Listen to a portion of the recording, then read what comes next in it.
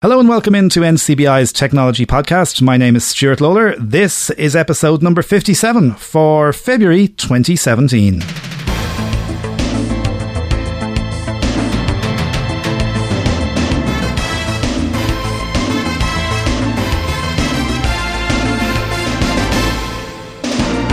Thank you as always for downloading and subscribing to our monthly technology podcast. I do hope you're going to stay with us for the next 57 or so minutes because Sean Randall from the British Computer Association for the Blind is along to tell us all about a series of new online seminars that BCAB will be hosting over the next number of months.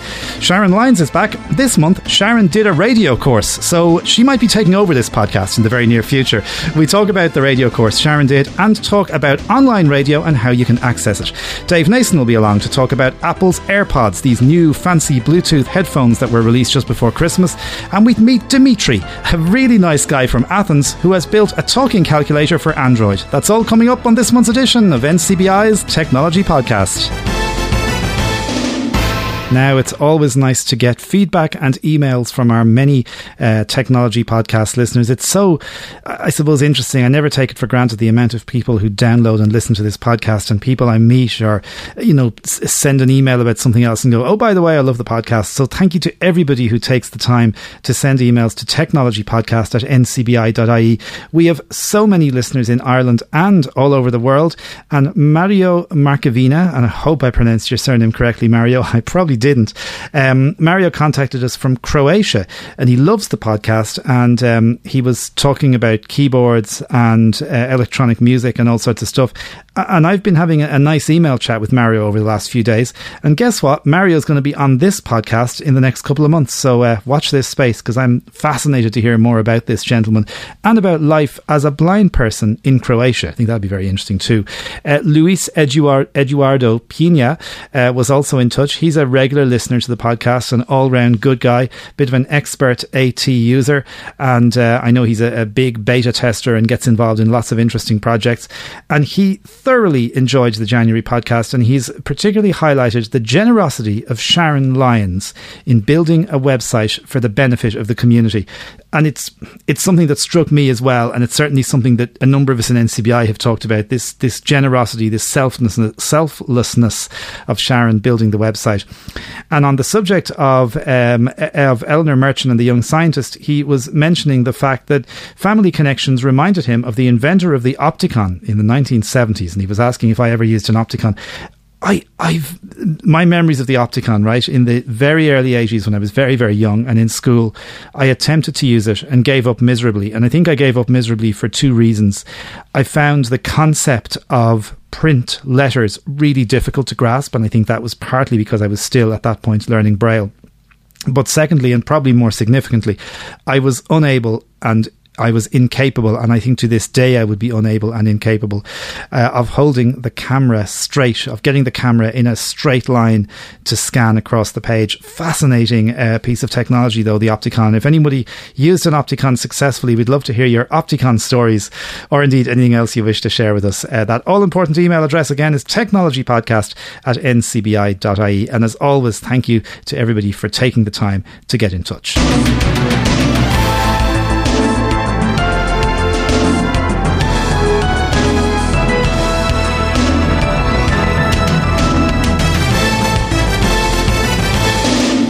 Now, the British Computer Society have been around for quite a long time, and delighted to be catching up once again with a friend of the podcast, Sean Randall. And we were just talking off air that last time Sean was on, he was talking about the CAVI training, which we mentioned a couple of years ago. But Sean, welcome back. Great to have you back. Thank you, Stuart. Great to be back. With a different hat this time. Yes, I do change hats quite a lot. It's a nice hat. It's a nice hat. No, I enjoyed CAVI and I enjoyed the way it worked. But my role with BCAB is a bit different, and a bit of variety for me as well as anything else. So that's grand. Brilliant. So tell us, and I know some of what you're going to talk about in a minute is very interesting. And I suppose we've been talking here in NCBI, and I've been talking with lots of people about this idea that sometimes geographic barriers prevent people from getting to events. But before we talk about the events, tell us a bit about BCAB. Okay, well, BCAB is the British Computer Association of the Blind.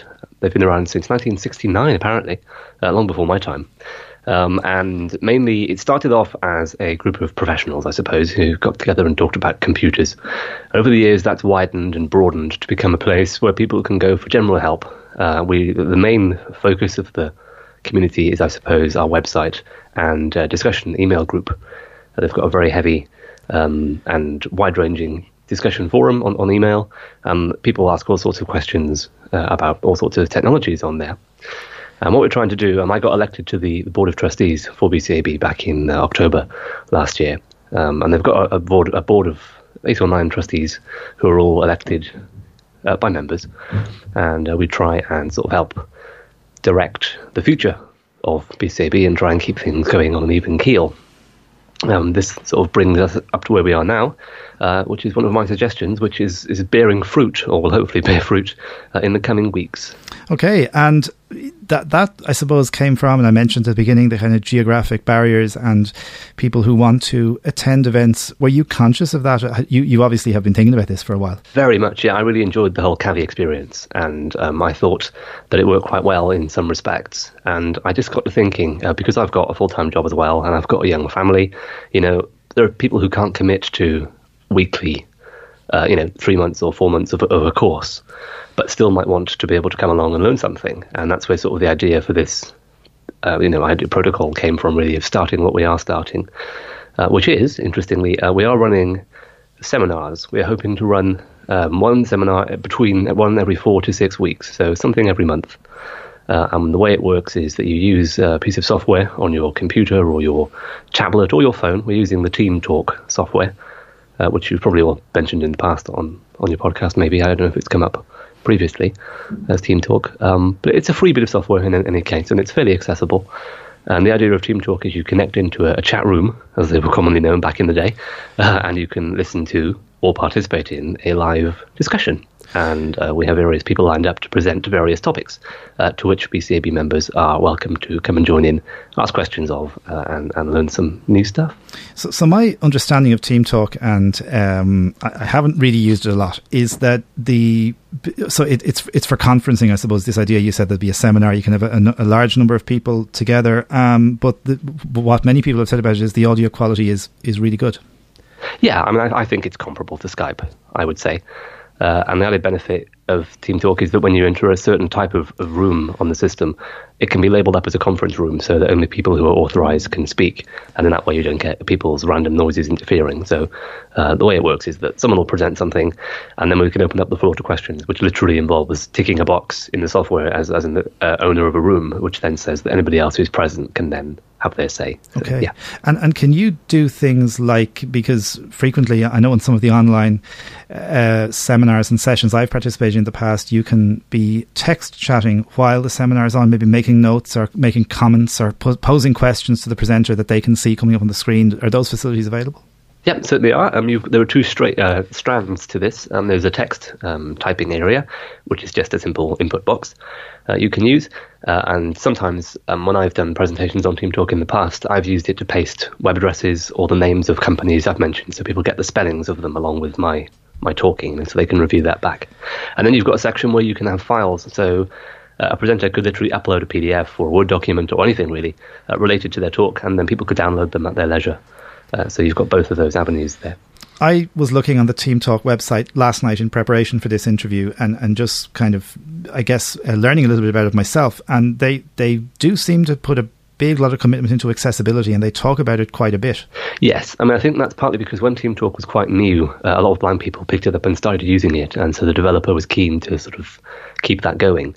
And he didn't want to be limited into what he could add for sighted people. Whereas, for example, when you make things accessible, sometimes you have to use a slightly different Windows control to what you might use if you wanted to use it visually, And so what happens with TeamTalk, when you install the package, you get an option for the classic accessible version or the mainstream version. But both versions work in a very similar way. The one is just more tuned, if you like, for a screen reader, and we all use the classic version. But it means you can connect to any old system. There's not a sort of a one TeamTalk for them, one for us motif going on. It's just which is better for us to use. They both do the same sort of thing. Okay, and they do mention on the website, I was reading, they've mentioned NVDA and JAWS and Supernova and all the kind of big screen readers, I suppose, that we'd all be familiar with, and that they're all compatible. That's correct, yeah. I mean, I've used it on Windows 10. This morning, actually, I set it up for a student at work, and he's using Narrator, and there was just no problem at all. It was just talking just fine. So if it works with that, then it pretty much works with anything. Yeah, absolutely. So people can get this software. So what type, and I know they may not all be confirmed yet, but what topics, what areas are you planning to cover in the seminars? Well, the first one we've got actually pinned down with a date on the 7th of February is all about using Braille screen input on your phone and tablet. So rather than using the on-screen keyboard, you can put the device into a mode where you can use 6 fingers to type instead of using the visual keyboard. And a lot of people don't know about it. A lot of people find it unusual and a bit strange. And I just think it's something that's not really been explored very well. It came out in iOS 8, I think, so we're looking a couple of versions ago, and Android have just started doing it as well. So that's the first topic. And are these sort of maybe typically an hour-long seminars to include questions and answers? Yeah, I mean, my aim was to sort of talk for roughly an hour and then open the floor to questions, and we'll probably have a sort of a spiral-off discussion, really. People are sort of free to leave at any point. We don't stop people leaving. But equally, I don't sort of want to set a cap because, the discussion can be quite interesting. Sure. We had a Team Talk event last month just to get people's microphones up and running and test everyone could connect in. And we ended up talking about all sorts of things. It went on for hours. So I'm very keen not to say, look, this is finishing precisely at 10 p.m. I want to keep them as open as I can and try and foster that sort of community discussion. Because as you rightly pointed out earlier, Stuart, people can't get out and about to do this around a physical table. So Team Talk is our virtual table. It sounds very exciting. And I suppose following the first seminar on the 7th, you'll be kind of gauging reaction and feedback. And I guess from that then you're planning to follow on a number of other seminars. Precisely, yes. We have tentatively put in the diary an open mic night, if you like, general technology chat later on toward the end of February.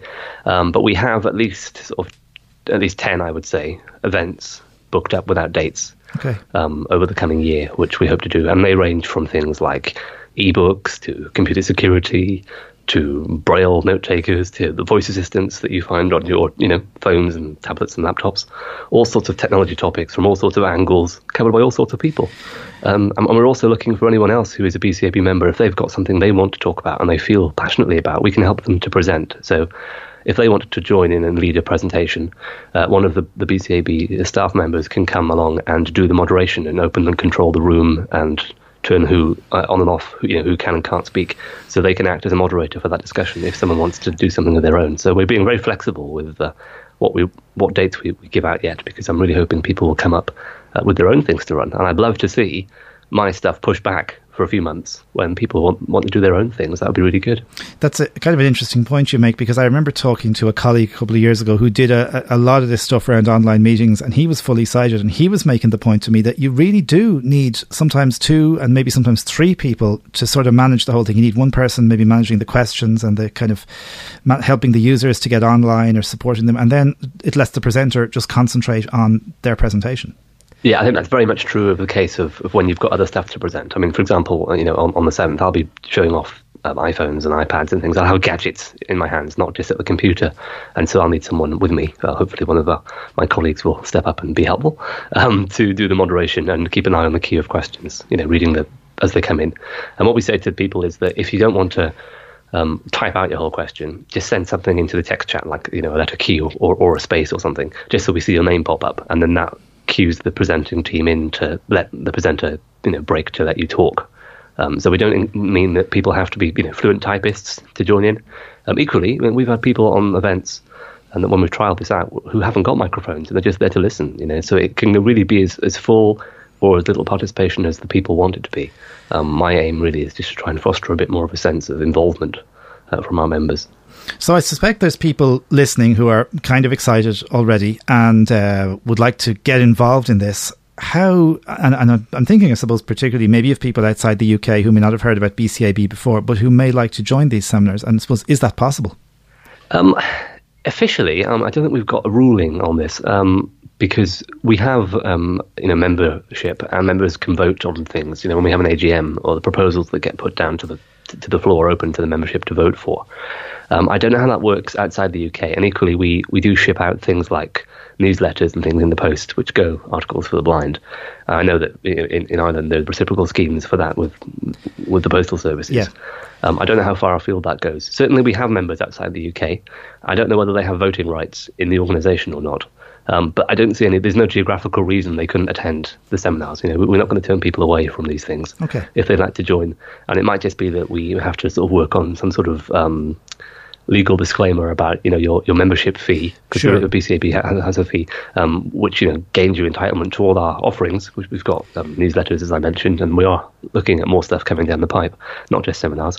But you might get the offerings, but you might, because you're not in the UK, get the right to vote. But I mean, that's a very small thing to some people and a very big thing to others. So I just want to state for the record that I can't guarantee that people who are in the UK will have that right. Yeah, and I think that's absolutely more than understandable. And I suppose for people who might be listening, they might just want to attend the events and might be very happy to sign up in order to be able to attend whatever amount of events they want during the year. Yeah, so the price, I suppose, is the next question. We've recently changed our membership system, and so that we have full and associate membership. Associate membership doesn't confer voting rights anyway, and it's designed to be a sort of membership level for sighted partners of visually impaired people, or people who want to be involved with the community without being in the community, if that makes sense. So associate membership is £5 annually, and full membership is only £10 annually. So, I mean, for the price of £10, you're getting access to any of these seminars for a 12-month period. And I do think that's quite good value for money. And we have other things that BCAB run. They run a telephone helpline once a month. That's very popular with older people who aren't very computer literate. We get a lot of phone calls asking about things like big button telephones, what choice of smart TVs, that sort of thing. The less computery side of the computing, if that makes sense.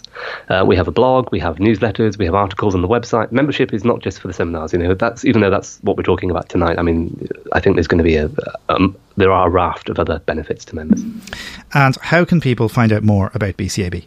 Well, it's quite simple. They go to the website. We are at www.bcab.org.uk. Okay, and we'll put that on the show notes for this episode. Sean, it's great to see people setting up initiatives like this to I suppose, encourage peer support and break down those geographic barriers and let people do it from the comfort of their own home. So many congratulations. Great idea. And I wish you all the very best and looking forward to staying in touch. Thank you very much. Yes, keep in touch, please. It's been a pleasure talking to you, as usual.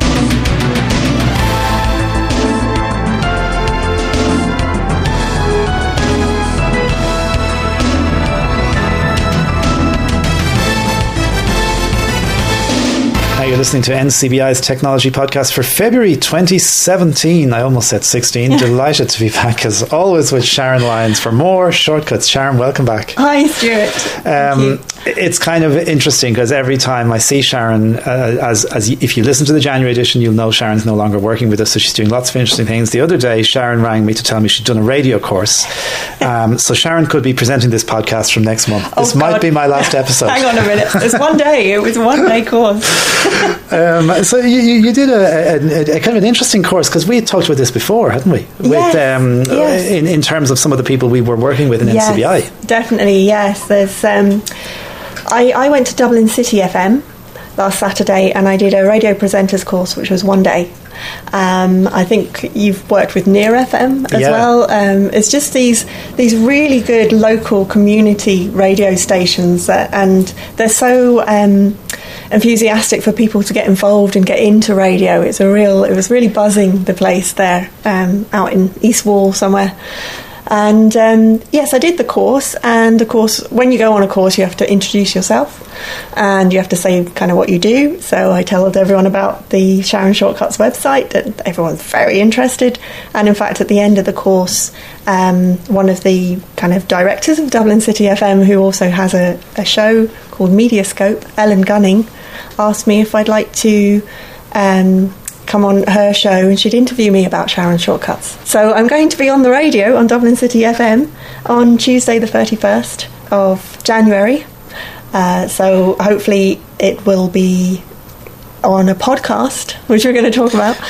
Yeah, I think by the time this podcast is out, that's happened. So we'll put a link to that interview on Dublin City FM. Yeah. So that's kind of, and this is, I think, significant for you and if we want to call it the Sharon's Shortcut brand, because I suppose up to now, predominantly, your audience has been through this podcast, and I'm sure through your own networks, has been people with disabilities, people with sight loss.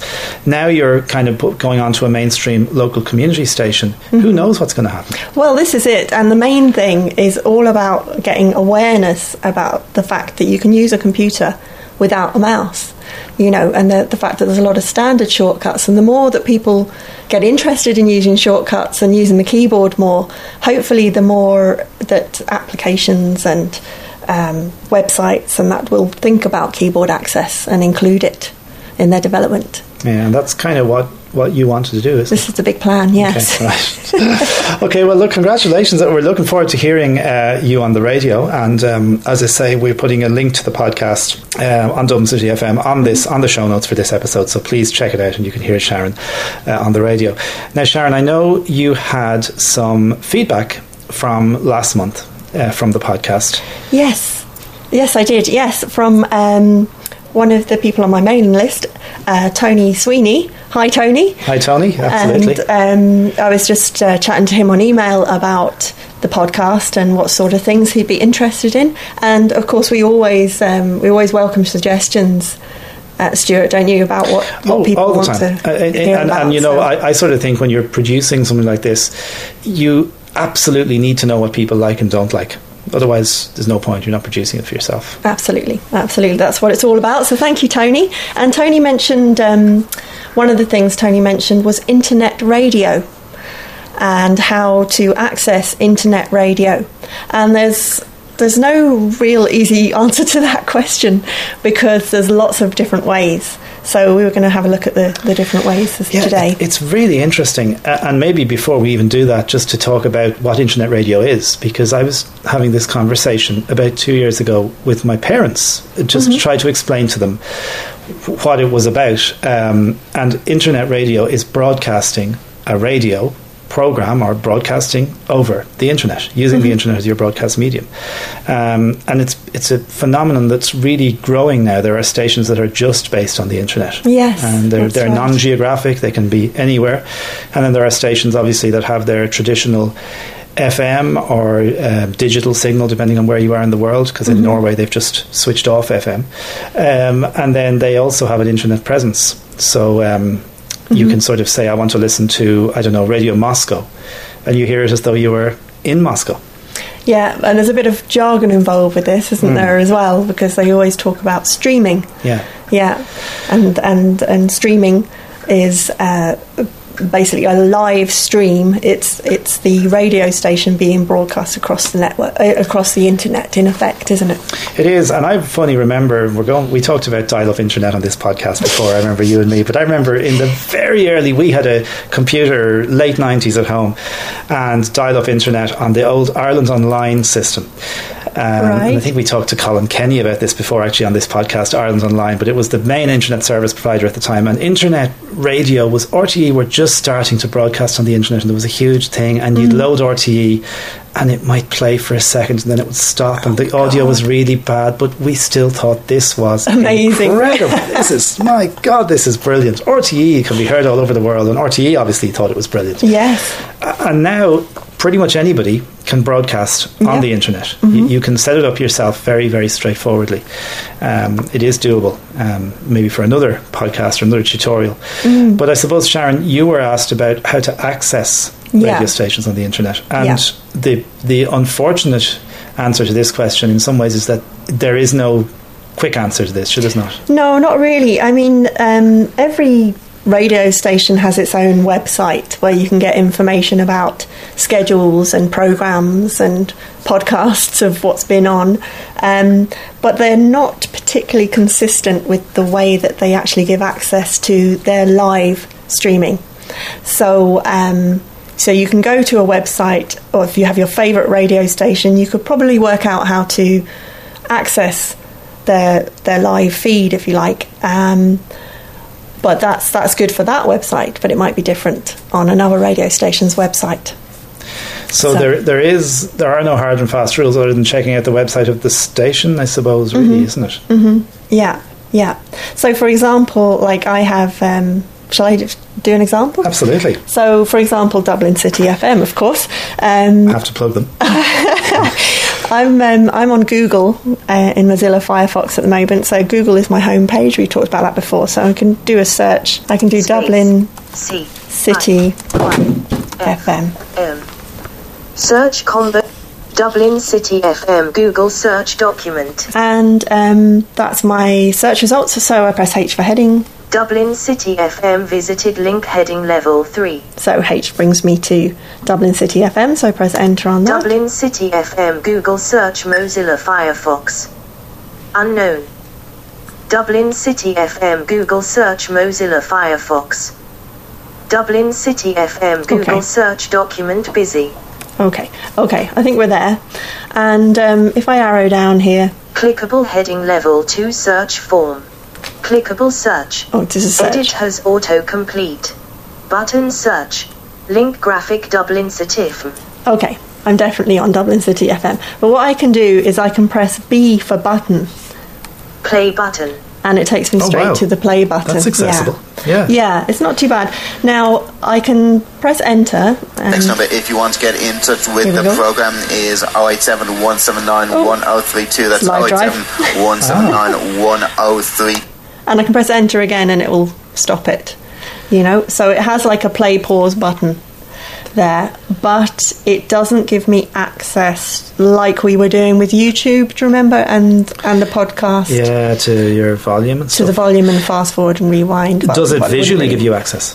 Like with a mouse? With a mouse, yes. Okay. Well, it gives you access to volume control. Okay. Anyway, but yeah, I played around with it a lot and I couldn't get it to work without a mouse. So. One of the big questions people have, I think, when it's online radio, because generally you listen to the radio, you want to listen to the radio while you're doing something else. And I often do that. I'd have the internet or I'd be doing something, I'd have the radio on in the background. And the radio it is very important, therefore, then to be able to control the volume of the radio independent to the volume of your screen reader. Yeah. So you turn down the radio and keep the screen reader at the same volume. That's the problem, isn't it? Yeah, this is it, yeah. And the only way I've found, and Sharon and I were talking about this off air before, to do this is with a what's called a standalone player. And we might come back to that in those shortcuts, because it probably is worth exploring, but it takes a little bit of time to get all this stuff set up. But if you just want to use your internet as a radio player, and another way of accessing Irish stations in particular is the EasyLinks website, which I'm sure a lot of people are familiar with. But if I just go Alt-D and type in easylinks.eu, and there's loads of stuff on here, and I've just stopped her talking there so I could carry on, and I can press H for heading. Paul Trainer's tutorials. Good old Paul Trainer, yeah. Absolutely. News and information. We've got our news and information. RTE player. Heading level 2. Yes. All Ireland regional newspapers. TV listings. Radio listings. All Ireland radio stations. And eventually get to radio stations. Level 2. And I can go down. The following are direct links to listen to radio stations on the island of Ireland. Okay. Link to XM. Link Choice. Link Gold. Okay, so we've got lots of different ones. Link Pulse. Link Radio 1. And then if I press H again... All Ireland regional Irish radio stations. We have regional Irish radio stations. The following are direct links to... Okay. Link Beat 102. Link Blast 106. Link Blast 106 Belfast. Wow. Okay. And I could do the links list as well. So I could do insert F7. Elements list dialog. And I could press D for Dublin. Drive 100. K for... KC, Limerick, LMFM. Limerick for Kilkenny. Or Limerick. FM. There, I've gotLimerick. Okay, let's try Limerick, shall we? Okay, let's go for Limerick, yeah. 188 level. Welcome to EasyLinks. Okay. Direct links to text-only websites. This is what you've been hearing since the start of the year. But how about out with the old car and in with a brand new, highly spec'd Seat? So this has started playing automatically when you click the link on EasyLinks? Yes, yeah. So this is live 95 FM in Limerick, and we've gone on to some adverts at the moment. But again, it's playing. It's actually on TuneIn.com. And if I wanted to stop listening, I could press the backspace just to go back. Oh, hold on. Oh, there we go. That's Live 95 FM. Ah, so it gave an ad first because it's TuneIn. It's because it was a TuneIn ad. It wasn't an ad on the radio station. Now, I'm just going to press backspace. Welcome to EasyLinks. And that will stop playing the radio station and take me back to the list of radio stations on EasyLinks. So I could choose a different one and go to that one if I wanted to. So EasyLinks is a good way to, because all these stations are listed there. As I said, it was national station. There's these regional All-Ireland stations that you can browse to one, press enter, it starts playing. You do, I think, Sharon, still have the issue with the volume then, don't you? Yeah, that's right. Yeah, it's a kind of mouse accessible media player that in TuneIn. Okay. So the only way to kind of get rid of it is just to move away from that page and it will stop playing. Lots of people are nowadays, because I suppose, and certainly I know I do it myself, when you travel, you bring in your phone with you and your phone is your radio. So yes. You're loading up TuneIn or playing through the web player or an app for your favourite station, whatever. And I think people are finding accessing a radio station on a mobile device to be sometimes less hassle. Yeah, definitely. Yeah, so the apps that you can get, you have more control over them. The great thing with mobile phone apps is they kind of simplify things, you know. So you've got certain controls on the screen and, you know, like on the iPhone, VoiceOver will read them out to you. So you have a certain amount of more control over the different aspects of playing a radio station. Yeah. And then, of course, there are, I suppose, other devices, and the one that we showed a few months ago, the Echo, the Amazon Alexa Echo device. You can tell it to play something. Yeah, it's brilliant. I've been playing with it, actually. It's very handy. I mean, you know, play RT1, play whatever radio station it is, and it takes its radio feed from TuneIn. Yeah, that's right. So you say to it, like I'd say to it, play Dublin City FM on TuneIn, and off it goes, you know, and then you can control the volume with your voice as well. So it's a very handy way of accessing things. Yeah. And it's really interesting how online radio, even for the big stations, has really become a big part of their market. There's lots of people now, in particular, I guess, people living outside of Ireland who want to listen to RTÉ, who want to hear the news. Friend of ours in Germany, who you and I both know, Catherine, Sharon, who used to work here, says she still listens to RTÉ in the mornings to hear the traffic news in Dublin. Way. She likes to hear the traffic news. So I have a thing about traffic as well, actually. Traffic news. So she likes to hear the Dublin City news. FM, because I love listening to Live Drive. Yeah. So, you know, it's those kind of things. It's so easy now, isn't it, for people to access the radio? Absolutely, yeah. So just the few shortcut keys there, I suppose, were the headings. When you go into EasyLinks, you have your headings categorised down with your links, or you mentioned the insert in F7, which is a NVDA and JAWS key. It is, yeah. So I'm using NVDA here, and insert F7 works really well. The great thing about insert and F7, if I do it again here. Elements list dialog. The great thing about that list, we might have said this before, is that you can just press the first letter of what you want, and it will go straight there. It will go straight to anything beginning with that letter, so you can jump around, because there's a lot of links on websites and you want to kind of find things quickly. Yeah. So it enables you to jump down the page to what you want. Okay, well, look, I hope that's given some people some ideas for radio stations. We may come back in a future podcast and talk more about players. I think we welcome feedback to technologypodcast@ncbi.ie or info@Sharon's-shortcuts.ie. And Sharon, best of luck with your Dublin City FM appearance. Thank you. We'll be checking out the link on the podcast and looking forward to chatting to you in March. Great. Thanks, Stuart.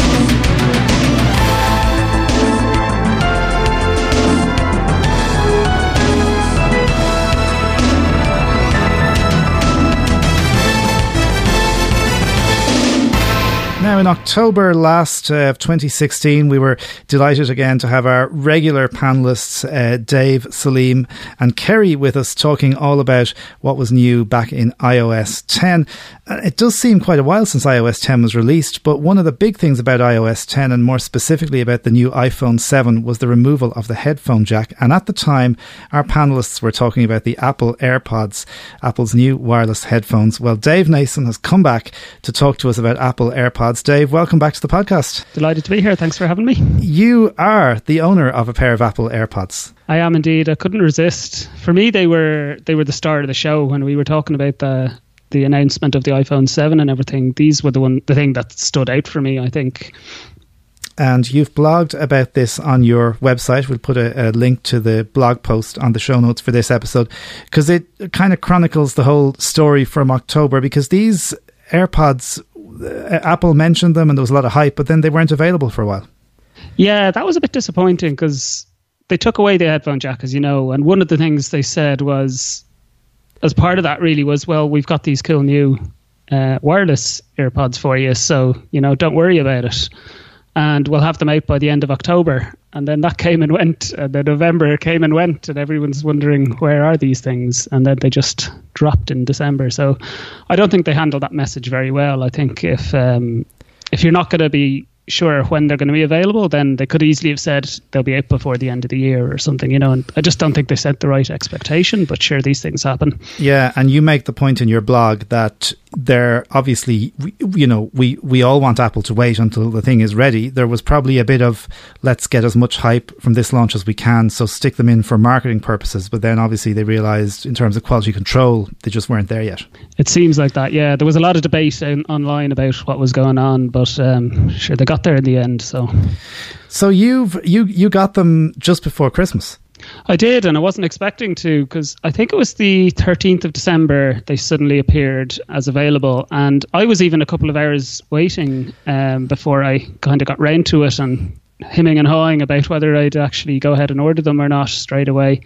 And I did, and I got a sort of 2-week till ship or a 2-week shipping date, and an expected delivery date of the 4th of January. So I thought, oh well, I'll live. And then next thing, 1 week later, 20th of December, they showed up. So a brilliant Christmas present then. Yeah, exactly. It was a nice little surprise to get them so quickly. Now, you've made the point in the blog, and it's something that I really can identify with, because I generally hate in-ear headphones. They either make my ears sore or they keep falling out, and I've just had so many problems, but I've always loved Apple's EarPods, in particular the later ones, I suppose. And you sort of said something similar, and that these are the same, just they don't have any wires. That's it, yeah. Because, like yourself, the only in-ear earphones I've ever found that actually stay in my ear comfortably and don't just fall out the whole time are Apple's AirPods, which I don't know why that is, but just they're the only ones I've ever liked. So I was very happy when they announced these, that they're exactly the same physically in your ears as AirPods, as the regular ones that you get with your iPhone. I haven't seen these yet, but I'm sort of visualizing my current traditional Apple EarPods on their wires. So I suppose it's just like the AirPods with the wires cut off. Yeah, just snip those wires off. Okay. And that's pretty much it. The little stem that comes down is marginally maybe thicker and longer, but it's essentially take the wires off the AirPods and that's it. Now, pairing devices, when you get headphones, you get Bluetooth speakers or whatever kind of device you get, there's always pairing can sometimes be tricky. There's usually a different procedure depending on what make it is. And you outline in the blog, and this sounds very cool, Apple have made this so easy. Yeah, I think it's one of the key selling points, because these things will work like Bluetooth earbuds with anything. You could use these with an Android phone, but the magical pairing will only work if you've got Apple devices. So it has a little charging case, and when you take that out of the box, you simply flip open the lid of the case with the AirPods inside, and a little thing that looks a bit like the control center on your iPhone pops up on screen, sees the AirPods, you select pair, and you're done. And it's then paired not only with your iPhone, but with any other device, iPad, Mac, anything that uses your Apple ID. They're all paired straight away. Okay, so using these AirPods, there's a few things, I suppose. First of all, you mentioned in the blog they don't have buttons, they don't have controls, but there are gestures to enable certain features. Yeah, I think this is still a little limited, but I suppose they're first generation. But essentially, the gesture you have is a double tap on the side of the AirPod, and you have a choice of what you want that double tap to do. It can either act as a play pause function, or it can invoke Siri. And then it also answers and hangs up phone calls. How have phone calls been for you with this? Because sometimes with Bluetooth technology, you know, I know in the past, certainly I've had mixed results with Bluetooth. They've been pretty good for me so far. And I didn't tell people that I was using them. And nobody has ever said, what's going on with the sound on your call? Do you know what I mean? They just apparently sound very similar to how I'd sound using my AirPods with the wires. So... yeah, for the most part, they've been very good in that sense on calls. Bluetooth audio has a tendency to lag sometimes, and this doesn't really impact on sighted users, but for those of us using VoiceOver, it becomes kind of crucial. Have you had similar problems with the AirPods? Yeah, it's still there, and I compared it to, I have a pair of over-ear headphones that are Bluetooth as well, and I noticed, you know, that lag is very similar. I find, though, I think with more modern Bluetooth, I think it's not as bad as it was 5 years ago, maybe with earlier versions of Bluetooth, I think. So you can navigate the phone okay, at least I find I can anyway. It's not driving me nuts when I'm trying to just get to my email or just do general functions. The only time I find it a bit too irritating to use is if I'm typing on the on-screen keyboard. It's just anything more than a sentence or so, I can't hack it, to be honest. So now, charging these AirPods, they charge in the case, is that right?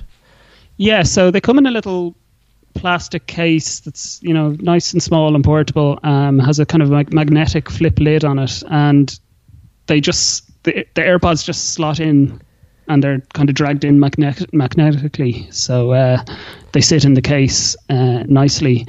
And to charge them, then the case holds 24 hours worth, they say, of charge, and the AirPods themselves hold 5. So anytime you put the AirPods back in the case just starts charging them. Even if, you know, they're just sitting in your pocket or what have you, the case charges the AirPods. And then to charge the case, you just plug it into your lightning cable, so like your iPhone. All right, so you could have the case charging while you're listening to the AirPods, and just put them back in afterwards.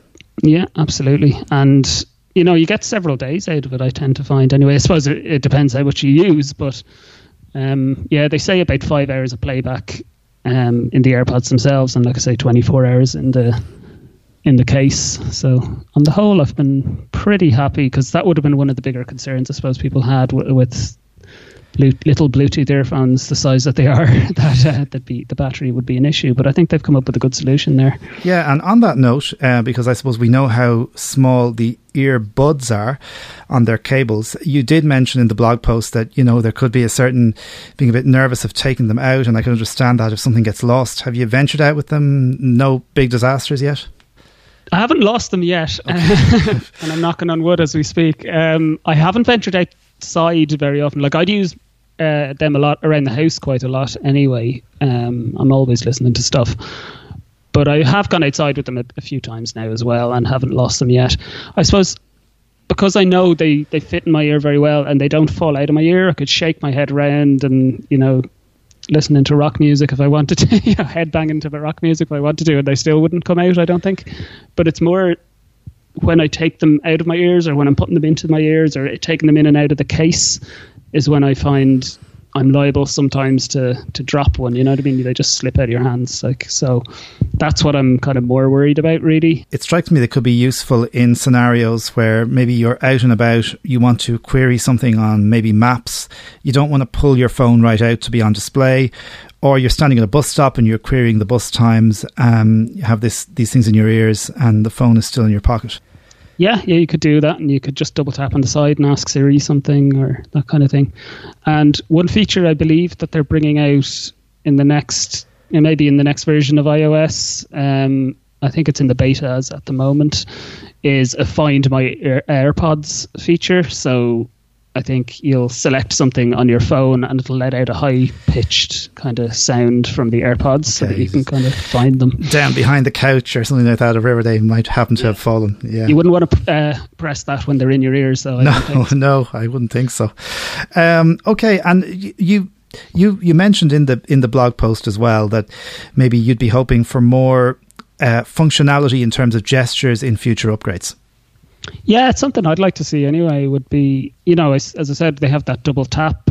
I kind of think things like maybe the double tap on the left and a double tap on the right could have different functions, or a triple tap, or could, for things like skipping a song or going backwards in a song and that kind of thing. Because the one thing I don't like, and I found this with these AirPods, but also even with regular AirPods, is sometimes when you try to do actions like changing volume, when I've got these in, it wakes up the screen, which wakes up VoiceOver, which speaks over the book or whatever, or podcast that you're listening to. I don't know if other people find that, but that kind of irritates me a little bit. So if I want to rewind a book by 30 seconds using these, I tend to find instead I rewind the book by 1 minute or something if I'm asking Siri to do it, because I have to allow for the fact that Siri will be chatting away over the, over the actual book. So I think having gestures just to skip backwards, skip forward without ever having to wake up the phone would be great. And we were talking off air about this before we came on, that you can check the battery status of the AirPods themselves on the phone. Yeah, so there's a couple of things. So when they're in their case, if you just flip open the lid of the case, a screen will pop up again. That screen looks a bit like Control Center. It will give you the charge of the case and of the AirPods themselves. And when the AirPods are in your ears, if you go into the Today view, is that what they call it? The screen to the left of the home screen. Anyway. The page one that has your calendar appointments and stuff like that. Yes, that's the one. One of the widgets on there is for batteries, so you can see it's an alternative place where you can see your iPhone battery, and it's also things like if you've got other Bluetooth devices, and not just Apple ones, actually, any Bluetooth devices that you've connected, I believe, will show up in there. Okay, so Dave, we clearly you like them. The article is very complimentary of them. You're enjoying them. We have to ask how much they cost. They cost €179 is what they'll set you back. So they're not cheap. They're not cheap, but if you're going to use them a lot, and I suppose if in-ear headphones have been a problem for you in the past, and if you want something Bluetooth, then it sounds like a pretty robust solution. I think they are, yeah. I think if you're using an iPhone particularly, and especially even more so if you have an iPad and things like that you use as well, I think you'll get a lot of good use out of them. I think they're really good on the whole. They're a first generation product. I'm sure generation 2 will be better again, but I'd overall I would recommend them, I must say. Dave, as always, thanks for coming on and sharing your passion for technology, and hope to chat to you very soon. Great, thanks a million, Stuart.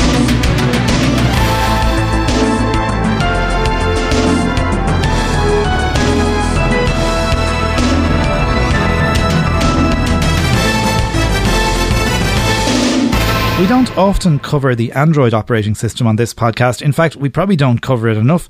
But this month, I'm delighted to say that we are talking Android, because I came across a little while ago a gentleman in Greece who's has designed a talking calculator for the Android operating system. And Dimitri joins us from Greece on Skype. Dimitri, welcome to our podcast. Thanks for getting in touch. Hello, Stuart. Thank you for inviting me in your podcast. Very nice to have you.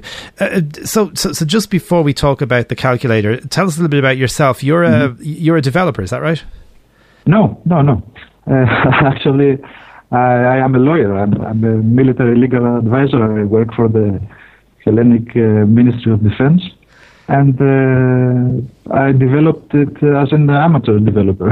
Wow! In my free time. My God, that's amazing. Okay, so you're not doing this every day. It was just something you decided. Let's look at an app. Okay, now the app is a calculator to be used on Android by blind people. How did you sort of come up with this idea and the target audience of blind people? Yeah. I was just wondering how people that are visually impaired use flat screen surface phones, with touch screens.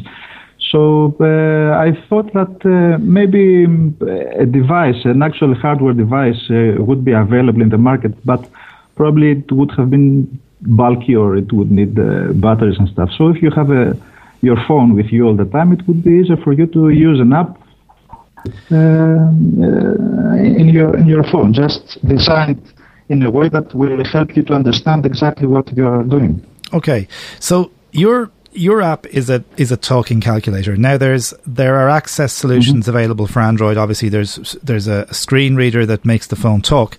So does your app work with this access technology, or does your app sort of speak on its own? CodeView has three extra features. First of all, it has a two-step verification input process. When the user touches a button, the phone vibrates and speaks the symbol of the button. The button isn't actually selected, though. It doesn't consider it as input just yet. So the user can actually know it if he has pressed the wrong button. If the button was the right one, he just has to keep his finger pressed on the button, and after a second, it will be selected, and the app will speak that it was actually selected. It's a two-step verification procedure, and it minimizes the danger of having pressed the wrong number or a wrong operation symbol. Okay, excellent. So you're hitting... So it's quite simple, really. You're locating the button first, and then you're verifying by keeping your finger on it. Yeah, you touch it, you hear what button you have pressed, and if it's okay with you, you just keep your finger pressed, and it will be selected after 1 second. So in terms of what it does, I mean, the basic functions of a calculator, is it scientific? Is it well? I mean, how far can this thing go? I did have an idea for a scientific calculator as well, but for the time being, CodeView is just a simple calculator. It does the 4 basic math operations, and including negation, exponentiation, and percent. And the app is called CodeView. CodeView, is that right? CodeView, yeah, that's right. CodeView. COBU. And that's spelled COBU. Okay. Now, it's in the Play Store, is my understanding, and unfortunately I don't have an Android device at this moment to test it on, but what feedback have you been getting? I presume, because I know you put an email out, I saw it on through an email list, but are you getting feedback from blind users already? Actually, just 2. The one was you, and another was a guy from New Zealand asking for an interview if I was a New Zealand resident, but I told him that I live a bit far away. Well, at least you got on this podcast, I suppose. So that's a start. You'd obviously like people to try this out, I presume, and give you more feedback. Yes, exactly. My guess was that CodeView could be useful, for example, in a classroom. It is designed to be size responsive, so it can be used equally well on a projector board. It can be used in a kindergarten, it can be used by students, and it can be used by anyone who might need a calculator just in everyday life, or by someone who's, let's say, in a different country and needs to calculate the value of money according to the exchange rates. Yes. Or just anyone who has an interest in mathematics. It strikes me as well, Dimitri, that your calculator, I mean, I'm sure there are built-in calculators on the Android operating system. There probably is a sort of a generic one with stock Android, but it strikes me that yours, because of this, as you called it, this two-step verification, is probably a better one to use, certainly for people beginning. Yes, that was the idea. And another extra feature that it has that I didn't talk about it is that it has a status button. It is a big button on the left hand side of the screen, and what it does is whenever you press the app, speaks all your action taken at that time.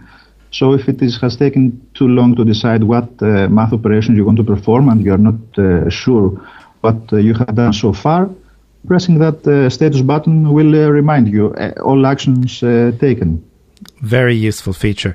So the app is called CoBU, COBU, CoBU, COBU, sorry, and it's in the Play Store.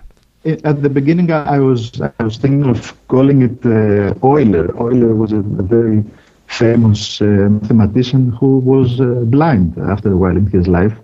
Maybe he was the best mathematician in history. But there were, I saw that there were several apps called Euler, so I just went for a different name. Okay. Before we let you go, Dimitri, I have to say it's one of the most interesting in terms of, let's say, job descriptions. You're a lawyer in Greece and you're doing some app development in your free time. Are you going to do more of this? Are you going to maybe develop something else in the future? Yes. I would like to invite anyone listening to us just to email me whenever they want for any comments or on Cobio or suggestions. I would be glad to improve it. Or even if they have an idea for another app that can be useful, I will definitely try to build it. I can't promise it, but I'll give it a shot. That's the kind of spirit. I do have some ideas. Okay, well listen, that's brilliant. Good. I really hope I get some feedback on it. Okay. Do you want to give us your email address where people can get in touch with you if they want to? Yeah. Sure. It's Cobio. It's cobu.dcf@gmail.com. All right, Dimitri, it's been lovely to speak to you. Thank you for taking the time. I wish you every success. I think it's great that you're taking this on completely voluntarily, completely on the side, and you're doing something for the visually impaired community. So thank you for that. And I do hope more people will test this app and give you feedback. For the moment, I'd like to thank you again for coming on our podcast. Thank you. Thank you very much for inviting me. I do hope that Cobio gets to be useful for even for one person. All right, Dimitri. Thanks a million. Thanks a lot. Bye-bye.